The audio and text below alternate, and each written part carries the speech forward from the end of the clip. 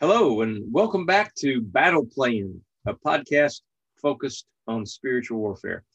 I am Steve Hemphill.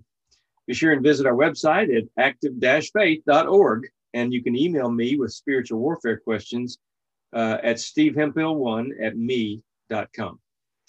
Last time, we reviewed the battle plans we learned in our first 20 episodes.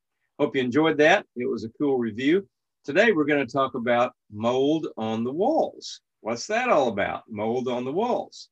Well, this comes from Leviticus. There are several passages that involve this mold on the walls issue, but Leviticus 14, verses 37 and 38 are the thrust of it. This is a review of what to do if you find mold on the walls.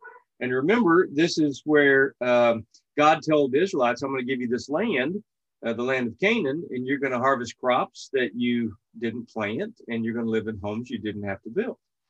But you might find mold on the walls, mold and mildew. So that's the background for this little passage here, Leviticus 14, 37 and 38. Then the priest will go in and examine the mildew on the walls. If he finds greenish or reddish streaks and the contamination appears to go deeper than the wall surface, the priest will step outside the door and put the house in quarantine for 7 days. That goes on to say after so much time, if it doesn't go away, they tear the house down and make it a pile of rubble. But the priests were involved in this mold on the walls and removing it properly. And there's a lot about that in Leviticus. This is one of the passages. Well, what is this all about? And, why do we need a priest instead of just a carpenter? We have mold on the wall today, right? We get a carpenter involved. We clean it out. We replace the molded and mildew part with clean, fresh wood, and we're okay.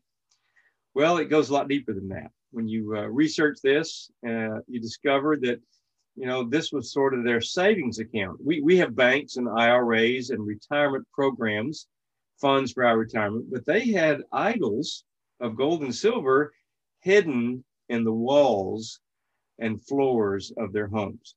Now, there were several reasons for this. One is it was a retirement fund and it was hidden safely away. Enemies didn't know where to dig. If the enemies did come in and displace them or take their homes from them, if they were captured, maybe they could escape and return and go back to their homes and dig it out and save it or win their land back.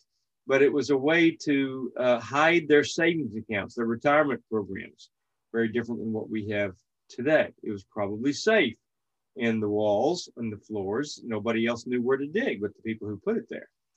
And keep in mind, these were idols.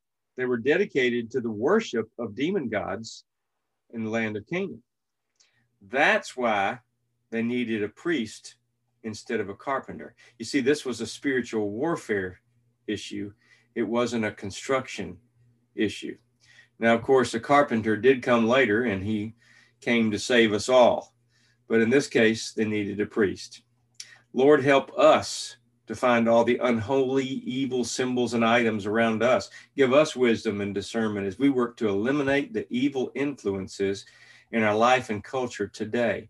Deliver us and our children from the enemies all around, Lord, and grant us a place of peace and safety close to you. Protect us with your power and might by the power of your holy word. In Jesus' name. If you have any interest in supporting this ministry, you can make a tax-deductible donation by visiting active-faith.org and clicking on donate in the site. Thank you for helping keep this podcast going. See you next time on Battle Plan, and we're going to ask the question, can demons affect Christians today? Don't miss this one. Keep praying because prayer works. God loves you, and I love you. Have a great day.